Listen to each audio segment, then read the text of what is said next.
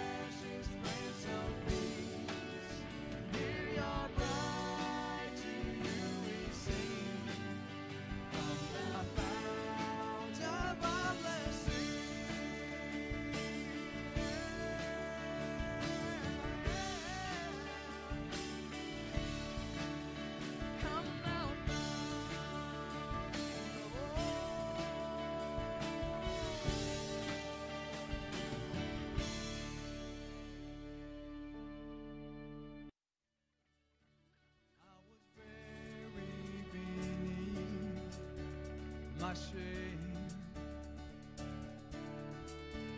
Who could carry that kind of weight? It was my turn till I met you. Let's sing it out together, church. I was breathing,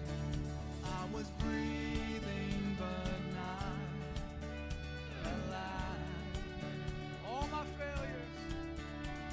my failures, I tried to hide. It was my turn till I met you. You called my name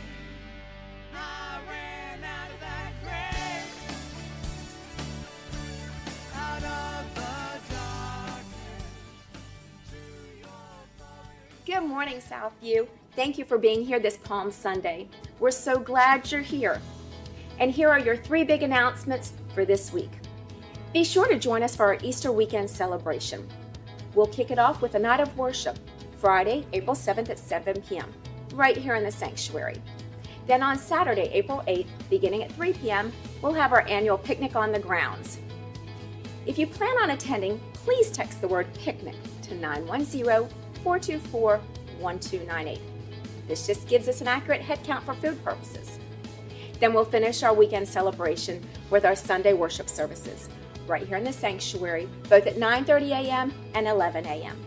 You won't want to miss this chance to celebrate our Lord and Savior, Jesus Christ. If you're interested in being a part of our Vacation Bible School the week of June 5th, text the word VBS to 910-424-1298. There are multiple opportunities to serve, and you're not going to want to miss this amazing week. Hey men, did you know that the men's retreat for 2023 registration is now open? Last year's was so amazing. The cost is $175 for adult men, $110 for boys, and there is a $50 registration fee due at the time of sign-up. If you plan on attending, text the word retreat to 910-424-1298. Hey everyone, we encourage you to download the Southview Baptist Church app. You can find it at Google Play or iTunes. This allows you to see all of the announcements, sign up for events, even join a journey group. You can listen to previous sermons. You can even download the notes for today's sermon. There are multiple ways that you can give here at Southview Baptist. One is through the app. The other one is in either of the giving boxes at the side doors as you exit the sanctuary. If you're a guest visiting with us today, thank you. We are so glad that you're here. We'd love to connect with you. If you'll text the word connect to 910-424-1298. This is how we can begin to get to know you, pray for you, and see specific ways that we might be able to minister to you. Thank you again for being with us today. We pray you are blessed by the service. Good morning, church.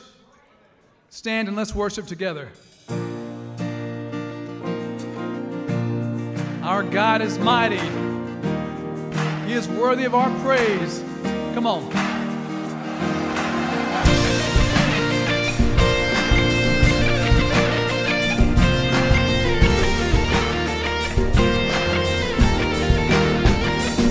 We worship the God who was. We worship the God who is.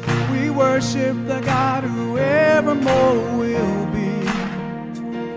He opened the prison doors. He parted the raging sea. My God, He holds the victory.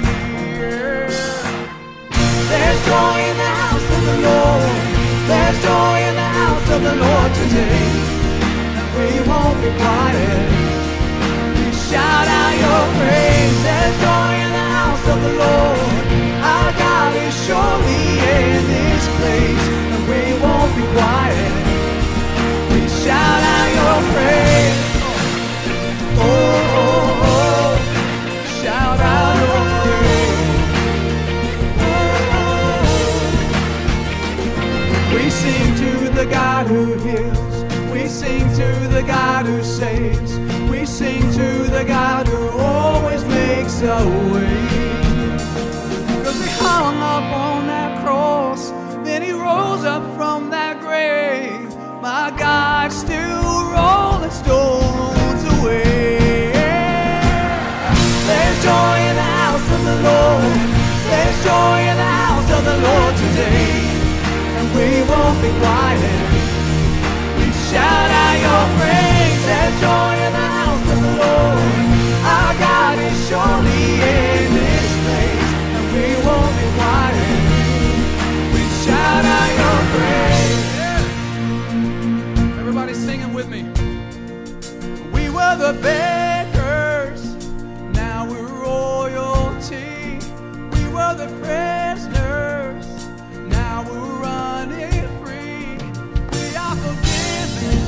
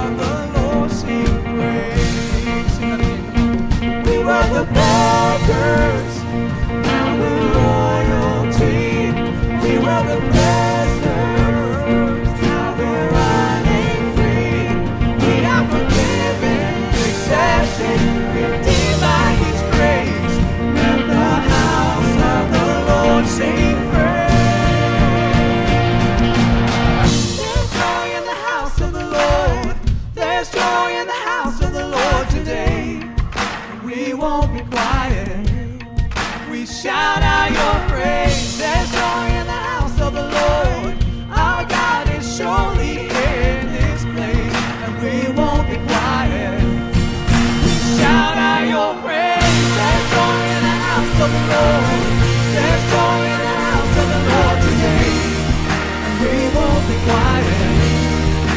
Shout out your praise. There's joy in the house of the Lord. Our God is surely in this place. We won't be quiet. Shout out your praise.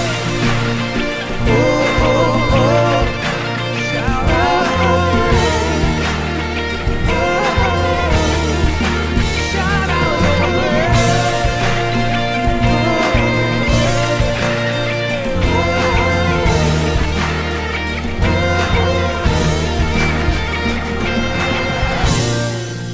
Yes, Lord. Yes, Lord.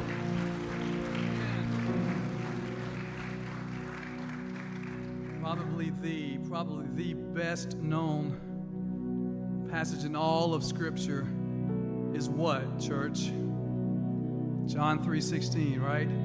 I love that. The foundation of who Christ is and who God the Father is. For God so loved the world that he gave his only Son, that whosoever believes in him should not perish, but have eternal life. And because these things are true, we can say with the psalmist, I will extol you, my God and King, and bless your name forever and ever.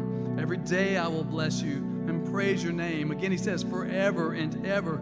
Great is the Lord and greatly to be praised, and his greatness is unsearchable. We serve a God, church, who has called us to something higher than ourselves.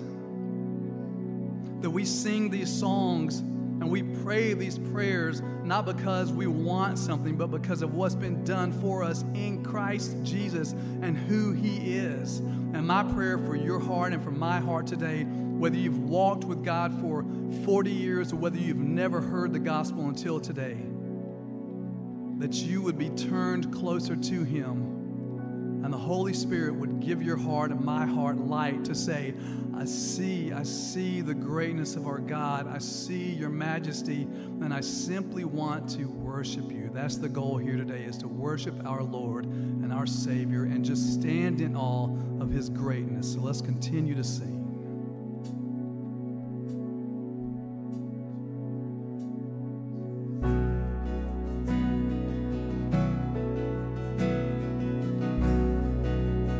He is worthy to be praised.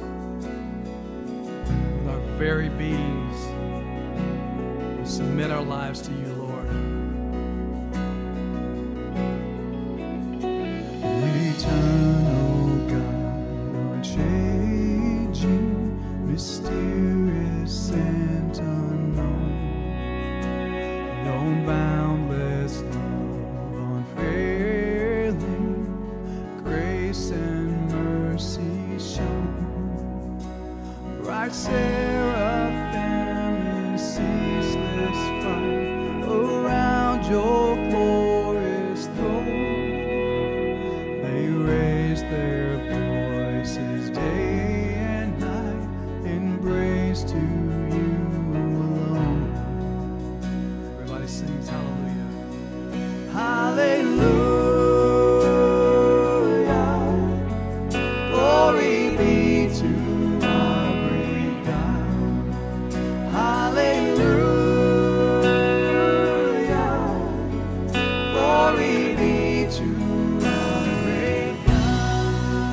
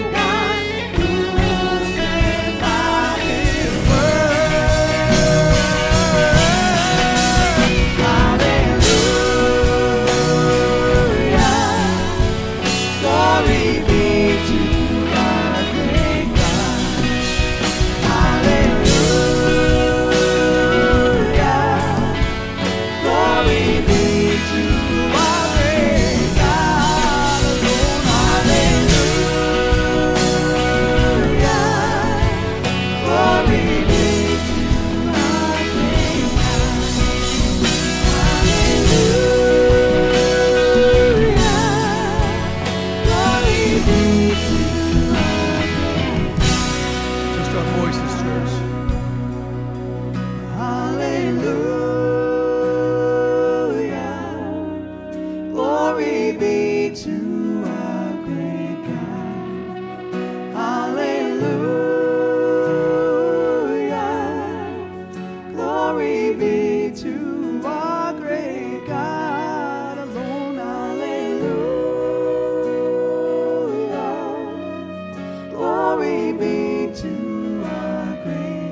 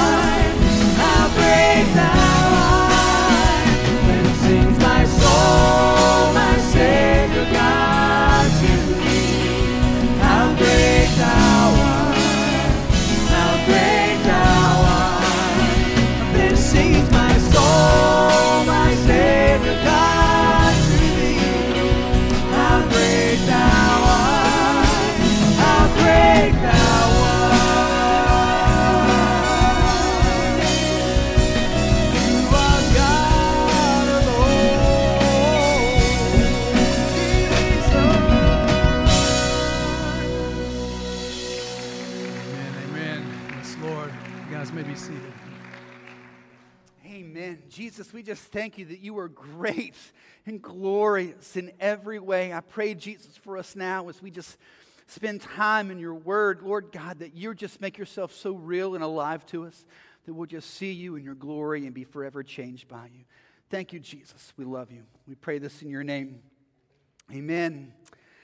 Hey, if you have a Bible, let's find Colossians chapter 3. But as you're finding that, one quick thing by way of announcement. Next Sunday is Easter weekend. So excited. We've got a lot of great things planned. So it's going to begin on Friday evening, Good Friday at 7 o'clock, right in here.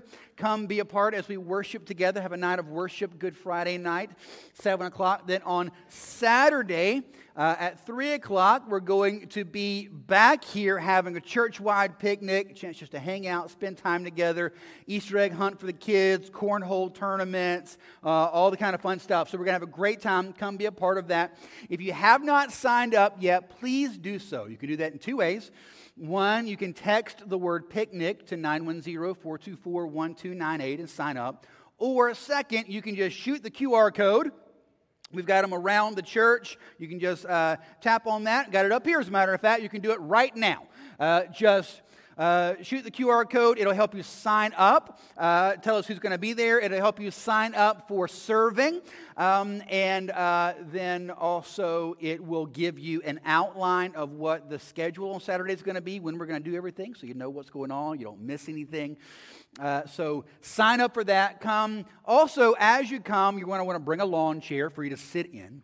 And then if you can, if you're available, you're welcome to bring a dessert for your family to kind of share. We would love that. That'll be Saturday. And then Sunday, we're right back here, Easter Sunday, 9:30 and 11, worshiping together. Going to be a packed house. You're going to want to be here early. Bring a friend with you. It's going to be fantastic. That is all upcoming this weekend. Don't forget that. It's going to be an amazing time. All right, so Colossians chapter 3. We are in a series we're calling Jesus is Greater Than Everything. It's a series through the book of Colossians. And what we're seeing in the book of Colossians is quite literally that Jesus is colossal. Jesus is glorious and amazing and beautiful and in every single way. And as you see who Jesus is, he changes you. So as you see the book of Colossians, we said that it breaks down in the middle. Chapters 1 and 2 and chapters 3 and 4, they kind of have a separation. Chapters 1 and 2 are largely theological in nature.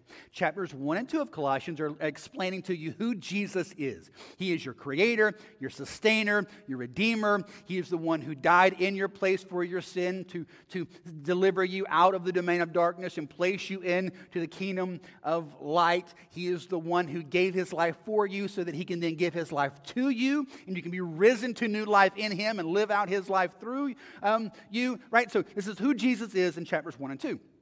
Then it changes gears in chapters 3 and 4 are largely practical in nature. Okay, you see who Jesus is, that's great. Now, how does that change your life? How do you live out this Christian life? So we began last week in chapter 3, verses 1 through 4, and I want to read those again to you to get a recap again of what's the foundation for us to live out this Christian life. So Colossians 3, verse 1. If then you have been raised with Christ, seek the things that are above where Christ is, seated at the right hand of God. Set your mind on the things that are above, not on the things that are on earth. For you have died, and your life is hidden with Christ in God. When Christ, who is your life, appears, then you also will appear with him in glory. I told you last week there are two words I want you to focus on. In verse 1, seek, and in verse 2, set. And the idea is that as you look to Jesus, you become more like Jesus. I told you last week it's the illustration of driving a car, right? That as wherever you look, that's where you're going to drift. Same thing spiritually. Wherever you're looking is where you're going to drift. So let me give you just a rundown of how this works for me in my life, okay? Here's what I've noticed in my Christian walk. The more I think about my sin, the more I sin. The more I think about the sin that I'm struggling with, the more I keep doing the sin that I struggle with. However, the more I think about Jesus, the less I sin. Right? It's a matter of focus. If you focus on your sin, you drift towards the sin. It's just the way it works. However, if you focus on Jesus, you drift to Jesus. The more I seek to see Jesus, the more I fall in love with Jesus, the more I live a life that brings glory and honor to Jesus. It's about focus, where you're looking. So last week we saw in verses 5 through 11 that as we seek Jesus and as we pursue Jesus, as we set our focus on Jesus, there are indeed some things that we're called to put to death, some things in our life that should not be there anymore. So the more we look to Jesus, the more we live like Jesus, the more things in us that are earthly are going to be pushed away. We're going to put them to death. We're going to cast them off. Now, today in verses 12 through 17, we're going to see that also there are things that we're called to put on. Christianity is not just about not doing things. Christianity is about how we are called to live. Right? It's not just don't do the bad things.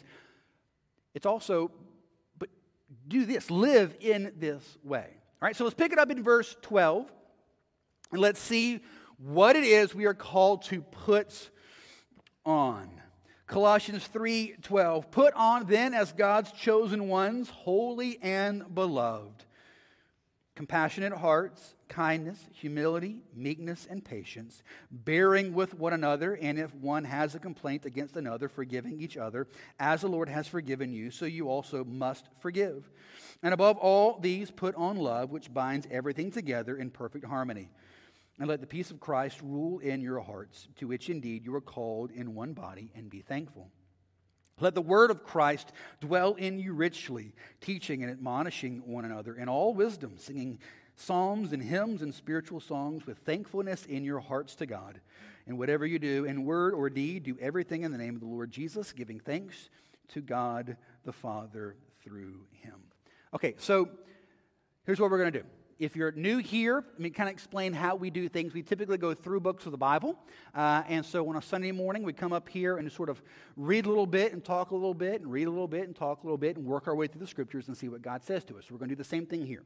So as we go through Colossians 3:12 through 17, I'm going to give you three big headings, all right? Three big things to kind of think through as you're fleshing out what God's word is telling us, all right? So number one is this.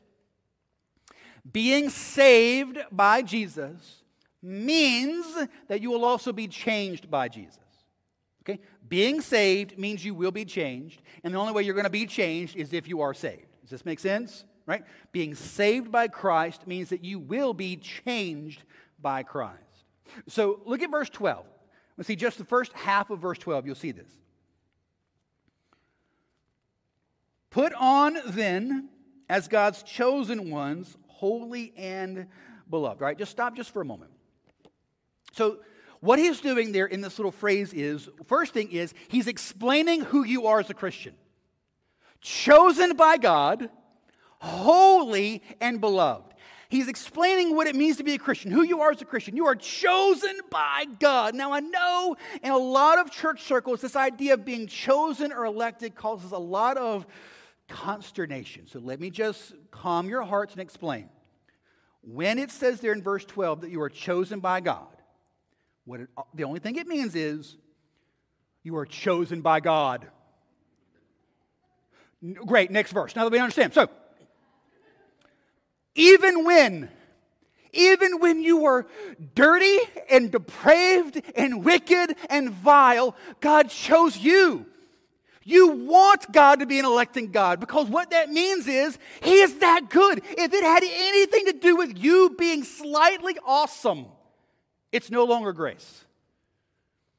God, in His unbelievable, unmerited, undeserved grace, said, I want you to be my child.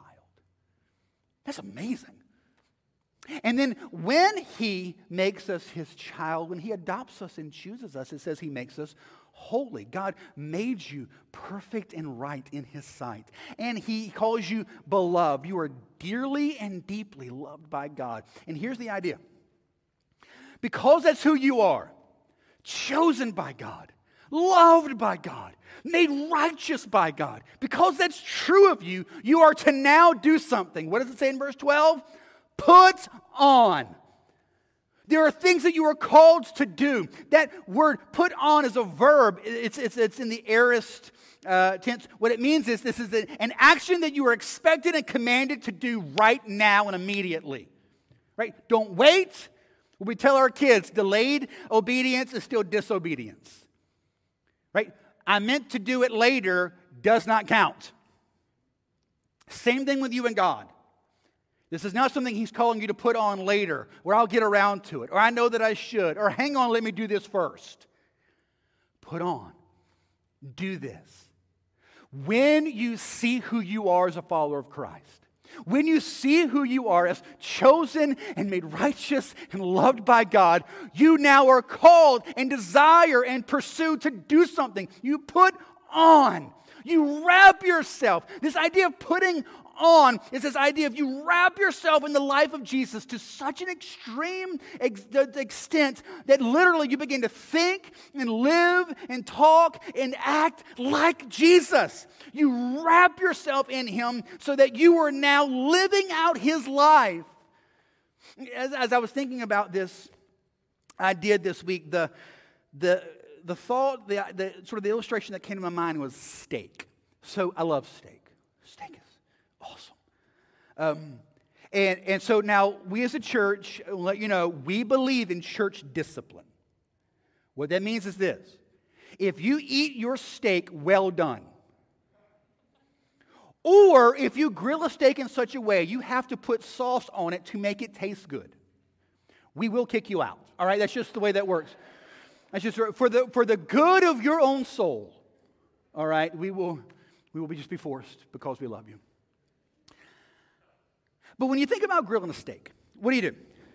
The important thing for a steak, it's the prep, right? It's the marinade.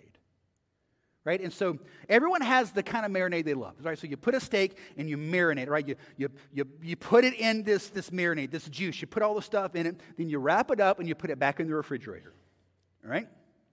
This illustration worked better at the 9:30 because we just finished breakfast. You weren't hungry. But anyway, you put it back in the fridge and you leave it. And the idea is this. The longer that steak sits in the marinade, the more it begins to take up the taste and flavor of the marinade. Right? And so when you take it out and you grill it, it's not just going to taste like just some random bland hunk of meat. It's going to take the flavor and taste of what you've been soaking it up in. This is the way it works with us in Christ, this idea of putting on Jesus. Because we see who we are in Christ, we now wrap ourselves in the life of Christ. We soak ourselves in Christ. We marinate ourselves in Christ. We sit and we wait and we stew in Jesus and who Jesus is and His forgiveness of me and His love for me and His life in me and how I'm now living His life out through me. You soak up in that to the point when this world takes a bite out of you, you taste like Jesus. The world is going to take a bite out of you. Right? That's going to happen. Jesus said, in this world you will have tribulation, but take heart, I have overcome the world. This world is going to take a bite out of you. But the point is, you've wrapped yourself up in Jesus to such an extent that when it does, you just taste like Jesus. Because you have put on Christ. You cannot accidentally grow in holiness. You do not accidentally grow in godliness. You don't accidentally grow in Christ-likeness, accidentally grow in spiritual maturity. You must actively put it on. How are you going to grow as a Christian? This is what Colossians 3 is trying to help us understand. Step one is this. You have to actively seek it. If you've been saved, then you will be changed. And the only way you're going to be changed is if you actively put on what Christ gave you through His death, burial, and resurrection. It is yours in Him. Wear it. Put it on. Wrap yourself in the life and love and power of Jesus. That's who you are. Step one, you have to pursue it. You have to seek it. You have to put it on. You can't just show up and float. If you just float, you will float to this world and not to Christ. You'll never float to Christ. You never drift towards Christ. You always drift away from Him. The only way you get closer to Christ is if you actively seek Him, which is why verse 12 starts out by saying you have to actively put it on. You have to actively put it on. So what are we being told to put on? That's going to be the second thing I want you to see. What are we told to put on? The primary way this changed life manifests in us is in how we treat and interact with other people. The primary way this is going to be worked out in you is through other people. I have good news and I have bad news. The good news is God has a very clear, prescribed way to grow you in the faith. The bad news is it involves difficult people.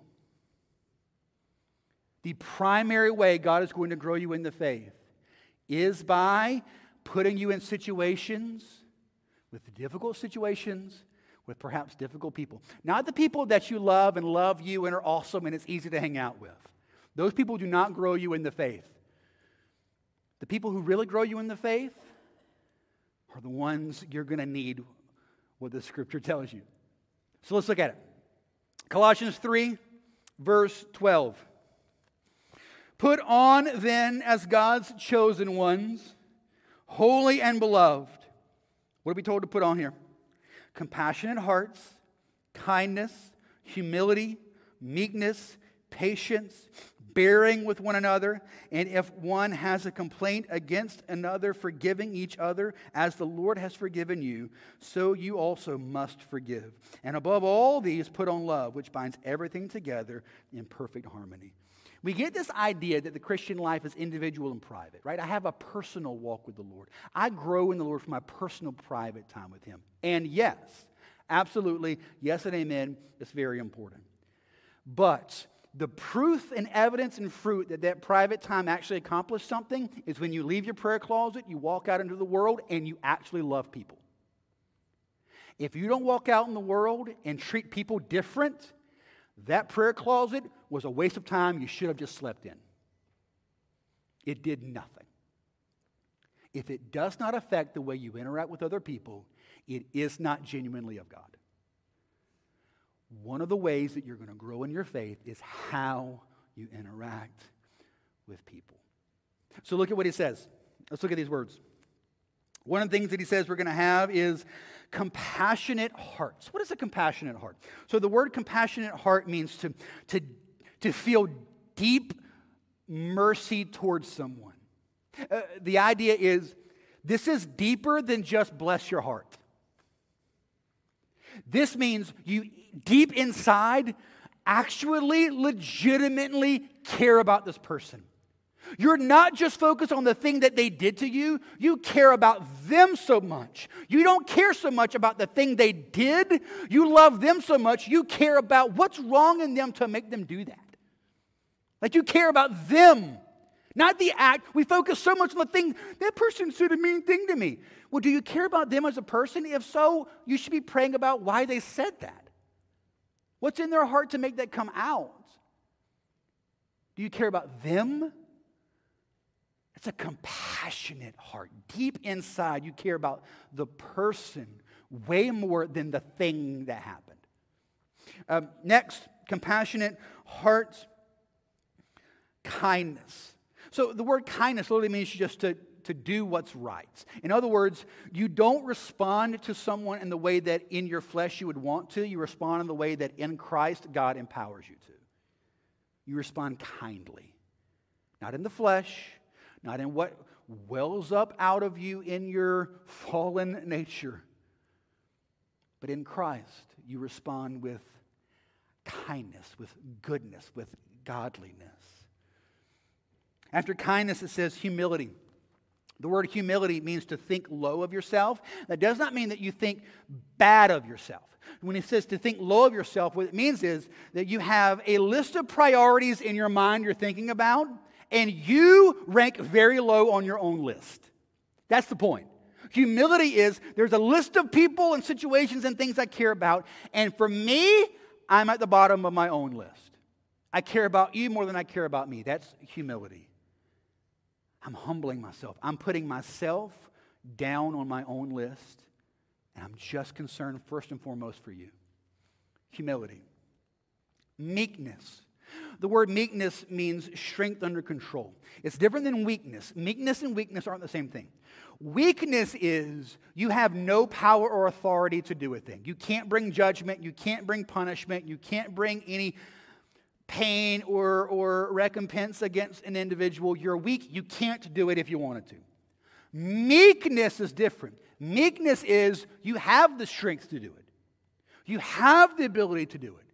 You have the opportunity to do it, and you choose not to.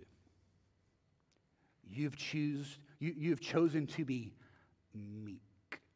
Strength under control.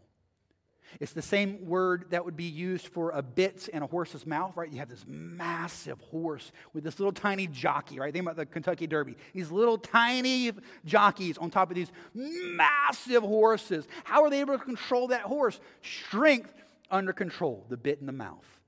Strength under control. That's the way it's describing you. Strength under control. Meekness. What next? Patience. Patience means to sit up under something and wait for God to deliver you. You're up under something. You don't take it upon yourself to dig out a tunnel. You wait for God. You trust God. Patience.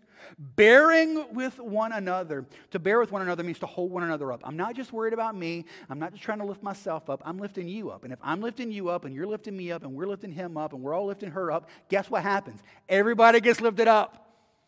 We're bearing up one another. Then, if anyone has a complaint against another, forgiving each other.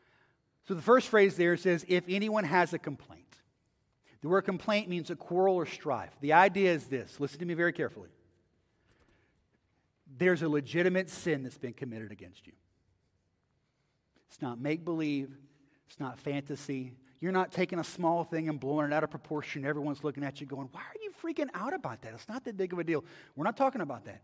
There's a legitimate complaint. A legitimate sin that you have, a legitimate complaint that you have against an individual, a legitimate quarrel. They did this thing to me. We tracking? What does it say to do? Forgive. But it doesn't stop there. Here's why. God in His brilliant wisdom knew, what is the one thing that we have done in our society? We have radically redefined the word forgive. We have radically redefined it to basically mean you don't have to forgive. So God in His wisdom defined it for us. If anyone has a complaint against another, forgiving them, as the Lord has forgiven you, you must also forgive one another. So He defines it for us and gives a command. How have I forgiven you? That is how you must forgive one another. So let's unpack that just for a moment. In order for us to obey this, we've got to do some work in thinking through how God has forgiven us. So let's think. What's the difference between how God forgives and how often we forgive? All right, so I'm going to walk through some ideas, think through these things, and see what the Lord may say to you. So, how are we to forgive? How does God forgive? God holds back His anger and is patient for a very long time when we sin against Him. We often blow up in anger the second we think we are sinned against. God reaches out to bad people to bring forgiveness to them. We often refuse to offer forgiveness if we think the person who sinned against us is bad. God makes the first move towards us in forgiveness. We only offer forgiveness if the offending person makes the first move.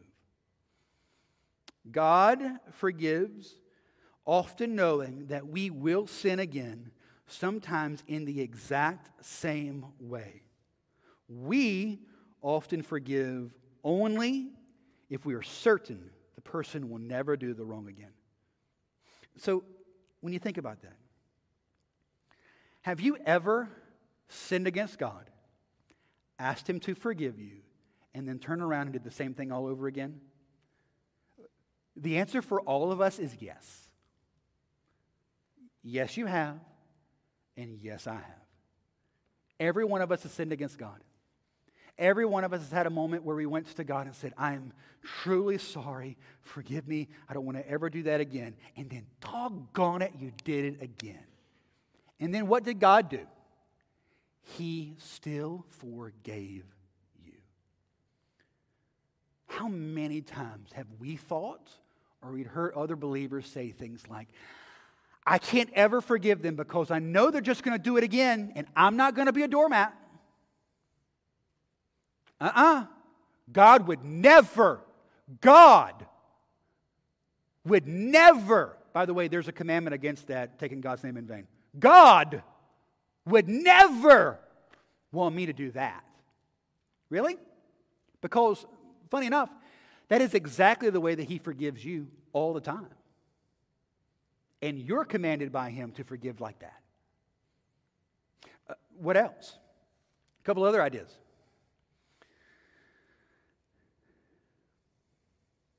God's forgiveness is so complete and glorious that He grants adoption to those former offenders. For us, even when forgiveness is offered, we often want nothing more to do with the person who sinned against us. Stop me if you've heard this one before. I'll forgive them, but I will never, fill in the blank, forgive. Can I submit something to you? If that's your heart, to forgive but never forget, I would submit, not only have you not forgotten, you haven't really forgiven. God's forgiveness of you is so complete that He welcomes you in full adoption, not holding your sin against you any longer. We say the words, I forgive, but I'm never going to forget how you hurt me.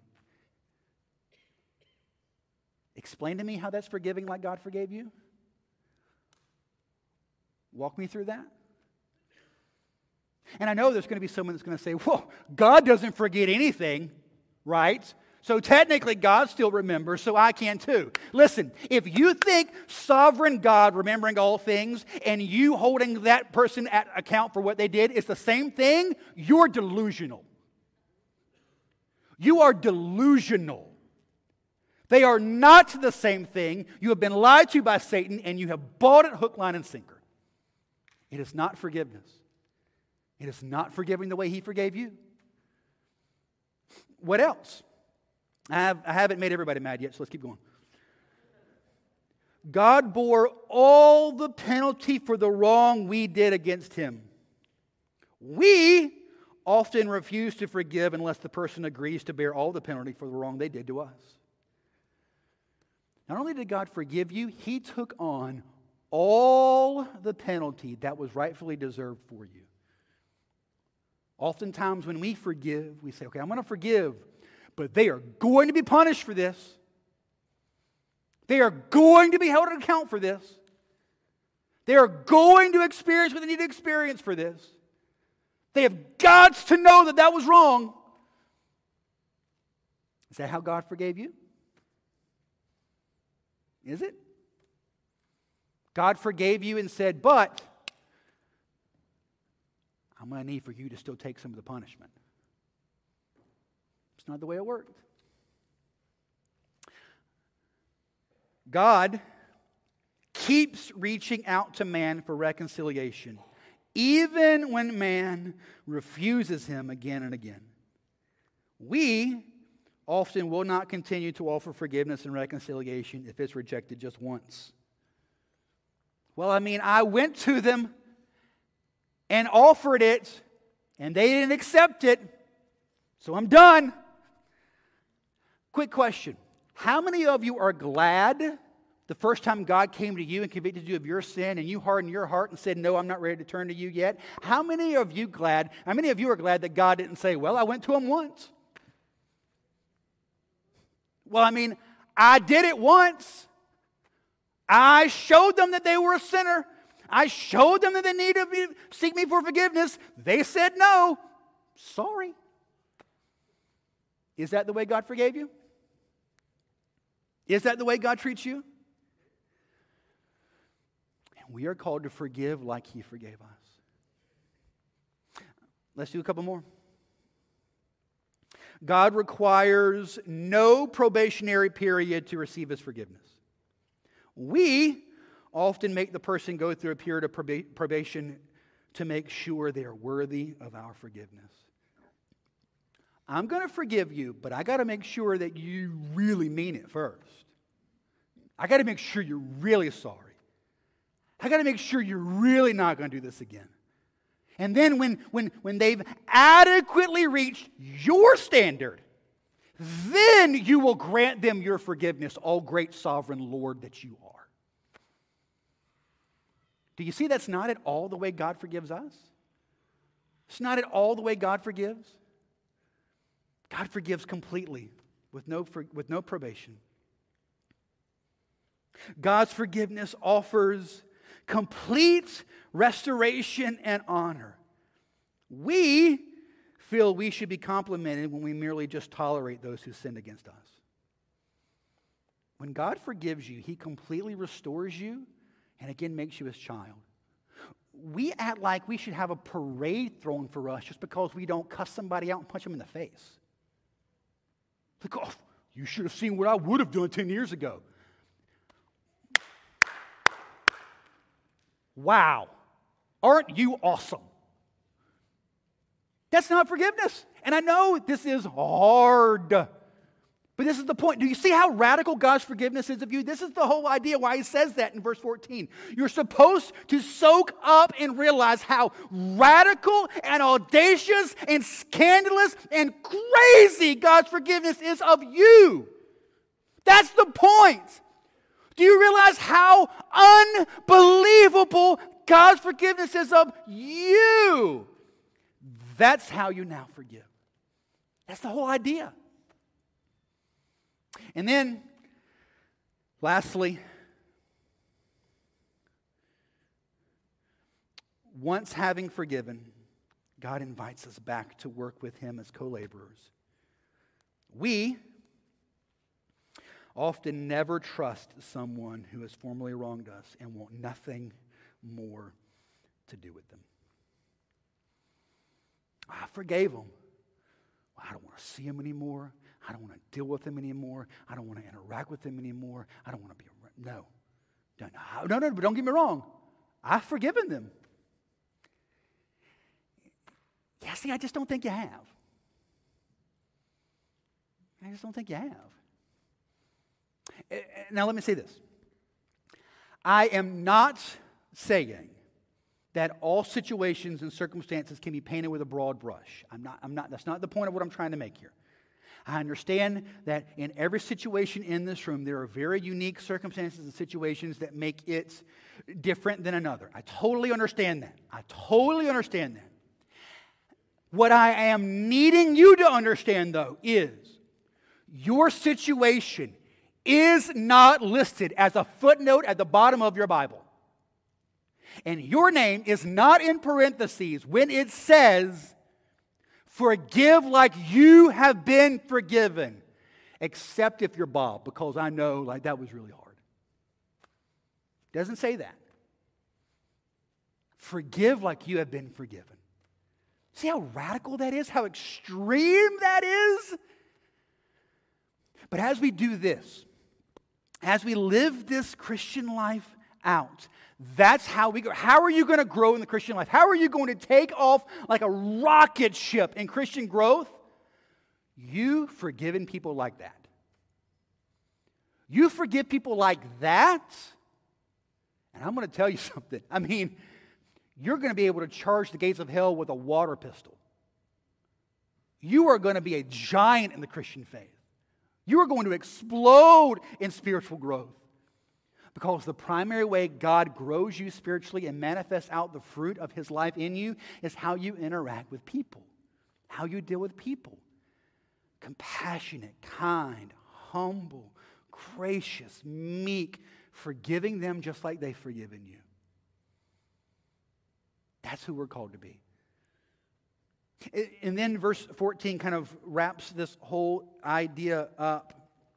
Says, and above all these put on love, which binds everything together in perfect harmony. The idea is that love is the thing that wraps all of this together and makes it possible.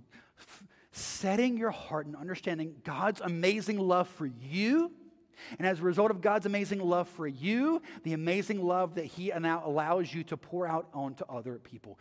This love is above all and in all and wrapped around all. Seeing the love of God and knowing the love of God and being changed by the love of God empowers you to live this out as you interact with other people. How do you grow in the faith? How do you grow as a Christian? Number one, you must actively pursue it. You got to put this stuff on. You have to today decide, I'm going to grow in the faith. I've been saved and redeemed and made holy and been made righteous and I'm loved by God. And as a result of that, I'm going to chase Jesus. I'm going to wrap myself in the life of Jesus and I'm going to pursue Him with everything that I have. And one of the primary ways I'm going to do that is through relationships. I'm going to love people that are hard to love and I'm going to forgive like God forgave me. And I'm going to be compassionate towards them and really care about their heart. I'm going to be kind towards them. I'm going to be patient. When I want to dig out from underneath, I'm going to wait and trust God in this relationship difficulty. I'm going to see God glorified in my relationships. That's how I'm going to grow in Him. And then third, I want you to see this. So here's the third way that we grow. We need each other. We need each other in order to live transformed lives. Look at 15 and 16. And let the peace of Christ rule in your hearts, to which indeed you are called in one body, and be thankful.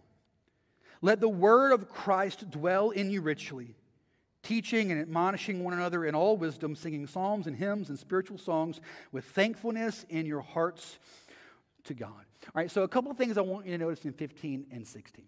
So first, look at the two verbs there beginning those sentences, all right? Verse 15 is going to say, let the peace of Christ rule. Verse 16, let the word of Christ dwell in you richly. So the idea of the supernatural peace of God ruling and controlling and reigning in your hearts.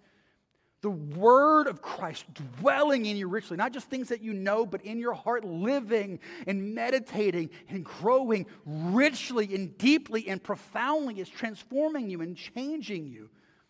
But there's a second thing I want you to notice about these two verses. Look at them again, 15 and 16. 15, let the peace of Christ rule in your hearts. Circle the word your. And then verse 16, let the word of Christ dwell in you richly. Circle the word you. Here's what I want you to notice, something that you may not pick up in your Bible. That word, your, in verse 15 and you in verse 16 are plural. In your English Bible, in English, it's a little more difficult to kind of express that.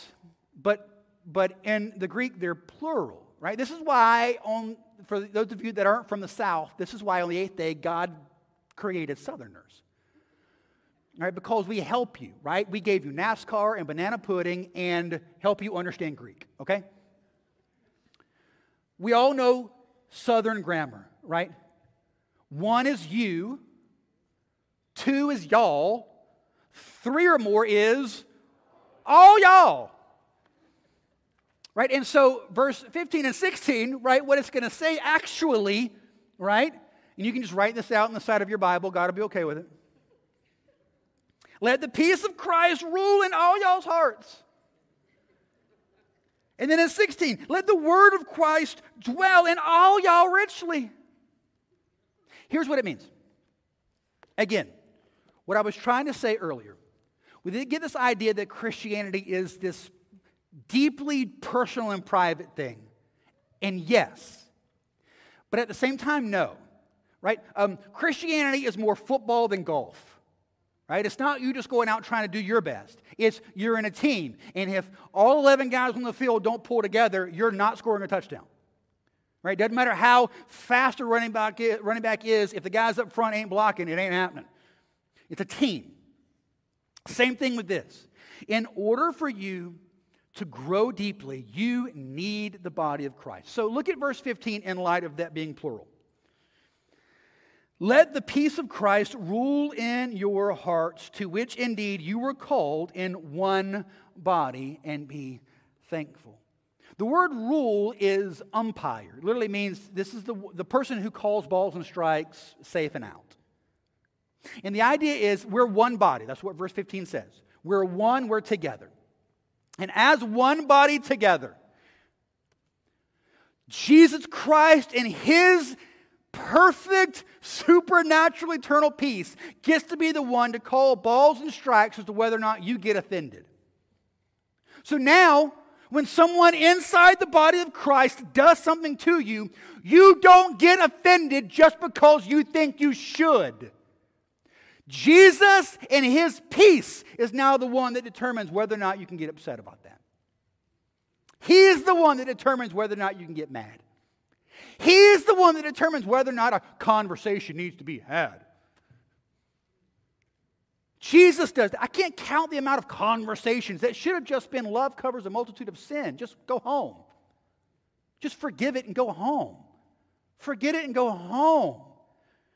And if the peace of Christ was the one ruling in us as a body, the peace of Christ is ruling, determining, yes, you should be upset about that, or no, you should not be upset about that. Go home, pray for them, forget it. How different would the relationships inside church be?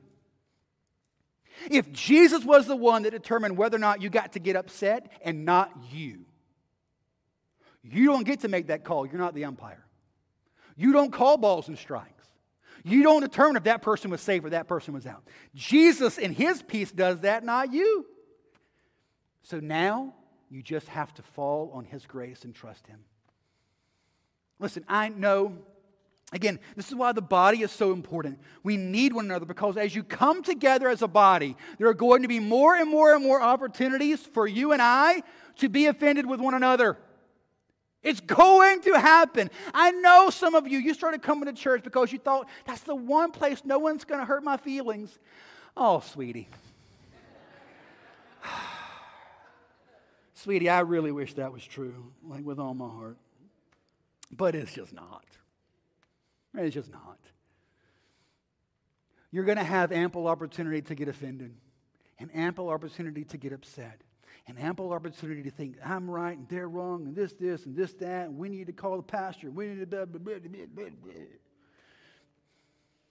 How different will it be if just the peace of Christ ruled our hearts? He calls balls and strikes, not me. He determines who's safe and who's out, not me. And so I just say, Jesus, I pray that your peace rules in me. I want your supernatural peace to rest and abide in me.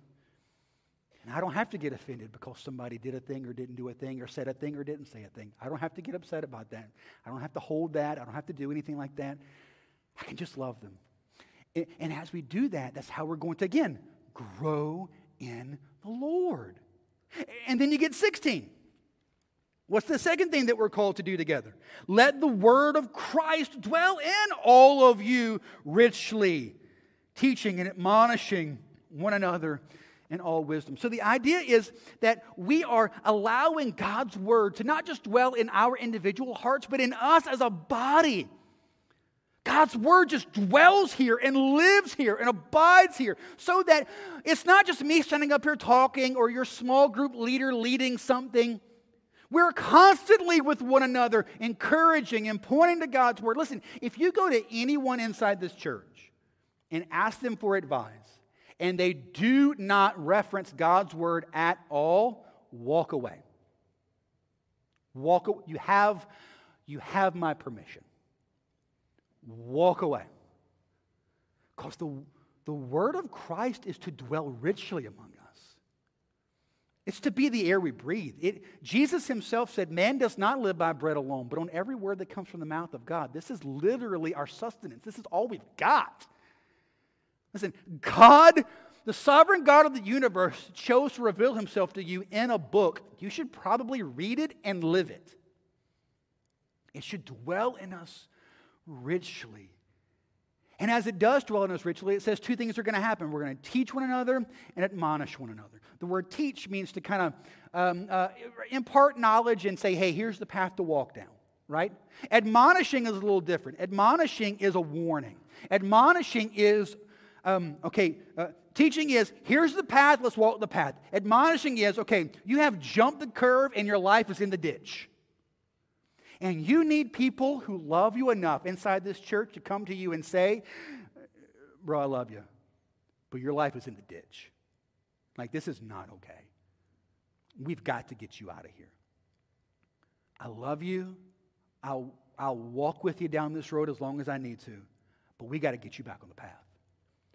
Right? If the word of Christ is really dwelling in us together, that will be happening. Right? And that's how we're going to have spiritual growth. I'm encouraging you, and you're encouraging me, and we're encouraging them, and we're all encouraging her. We're all seeking to have the word of Christ dwell in us richly and deeply and profoundly, teaching and encouraging and admonishing one another over and over and over again so that we're all growing in Him. And then what happens as a result of that, verse 16? We're going to be singing psalms and hymns and spiritual songs with thankfulness in your hearts to God. We're going to worship God. We're going to worship Him. The more we grow in the Lord, the more we're going to worship Him. The more we're going to adore Him. The more you're going to enjoy singing. One of the marks of a healthy church is how well they sing. And I know it can be a little weird, right? I mean, there's no other place in your life where you're just like show up and like, hey, let's all sing together, right? That doesn't happen. Right? You're not going to show up to work tomorrow. You're in staff meeting. Your boss walks in. It's like, all right, before we begin, I want everybody to stand. We're going to sing together. Sweet Caroline. All right, guys in the back, I want to hear the ba-ba-bas. Let's go, everybody. It's not going to happen. Right? We're the only place in your life you're going to show up and someone's going to ask you to stand and sing publicly. And it can feel a little weird. You can that's not really my thing. I'm not really a singer. I get it. I would not classify myself as that either. But here's what I want you to see, and here's what I think we see with the Scriptures. As we're growing in the Lord, as we're maturing in the Lord, now, it's not always this for this. I mean, there are a lot of people that sing really loud that live like the devil, right? So there's not a this for that. But what I would say is this. As a general rule, the more I see someone growing in the Lord, the louder the volume they sing. And I know that's purely anecdotal, and you're going to come to me and go, that's not true. I love Jesus and I don't sing. I'm a mime. Like, I don't know. Like, whatever. I'm mime for Jesus. Great. That's awesome. You don't have to send me an email, okay? I'm just saying. As we grow in the Lord, we're going to want to worship Jesus, and a part of doing that is singing His praises. It's just a thing we do now. It's just a thing we do now. So, look at verse 17. It kind of sums everything up, all right? Verse 17. And whatever you do, in word or deed, do everything in the name of the Lord Jesus, giving thanks to God the Father through Him. In everything that you do, in word or deed, in everything, that is all-encompassing. Do what? All for the glory of God, giving thanks to Him. Do everything in the name of Jesus, giving thanks to God for who He is and what He's done. So what does it mean to do everything in the name of Jesus? It means in everything that you do, you see that it's for His glory. So you live all of life putting on the life of Jesus. You live all of life loving and caring and forgiving people because He's done that for you. You live all of life seeking to encourage one another and be at peace with one another and share God's word with one another because He's so changed you and gripped you. You want to do everything in His name for His glory. It changes everything. I'm going to ask you to bow your heads for me. And as we wrap up here today, we're going to sing together, Living Sacrifice. And as we sing this song, the idea behind the song is that, again, everything is in the name of Jesus, for the glory of Jesus, for the purpose of Jesus. Everything is for Him. And so my whole life is just a sacrifice. So for you today, as we sing the song, I want to ask, do you live every day wrapping yourself in the life of Jesus? Consumed with Him, seeking Him, wanting Him, desiring Him, and whatever that might mean for you. Does that life in you manifest out with other people? Is there anyone that you need to forgive? Is there anyone you need to forgive like God has forgiven you? And what about this body? We need one another. Are you quick to get offended by somebody in this room? Or do you let the peace of Christ rule that?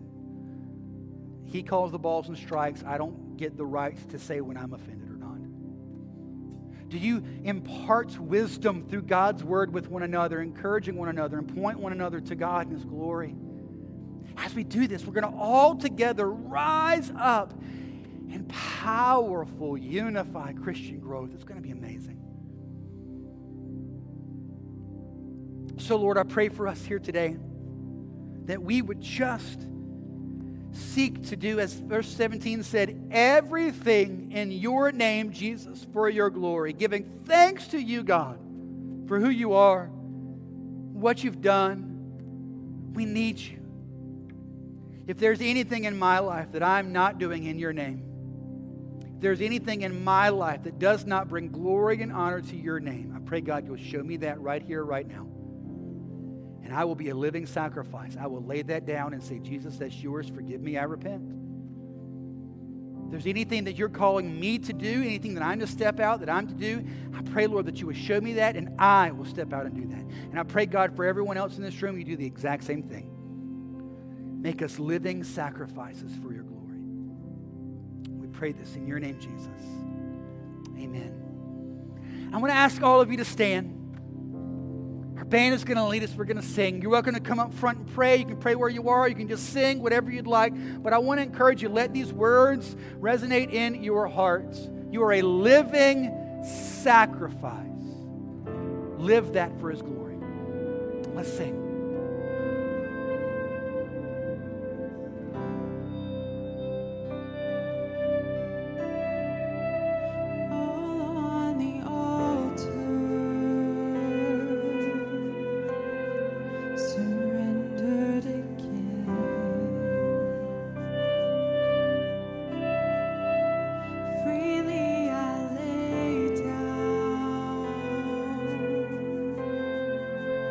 My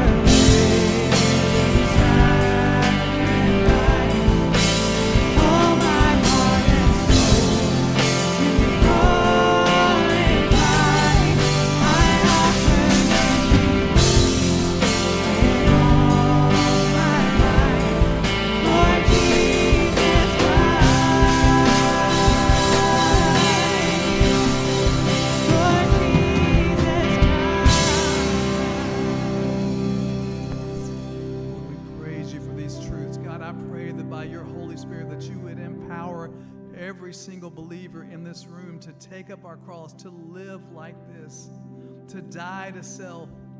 That these things wouldn't just be words on a page, these wouldn't just be suggestions, but these would be commandments that we would hide in our hearts, and we would be changed because of these things.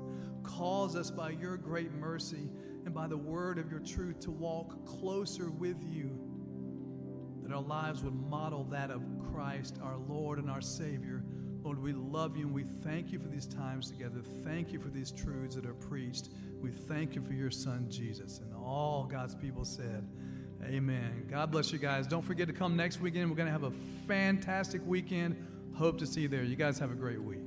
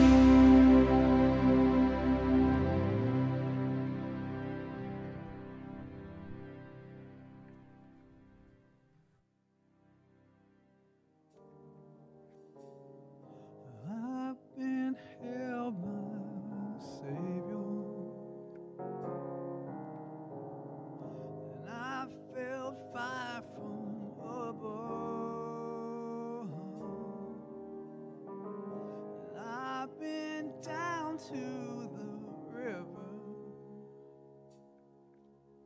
I ate the same, a prodigal return.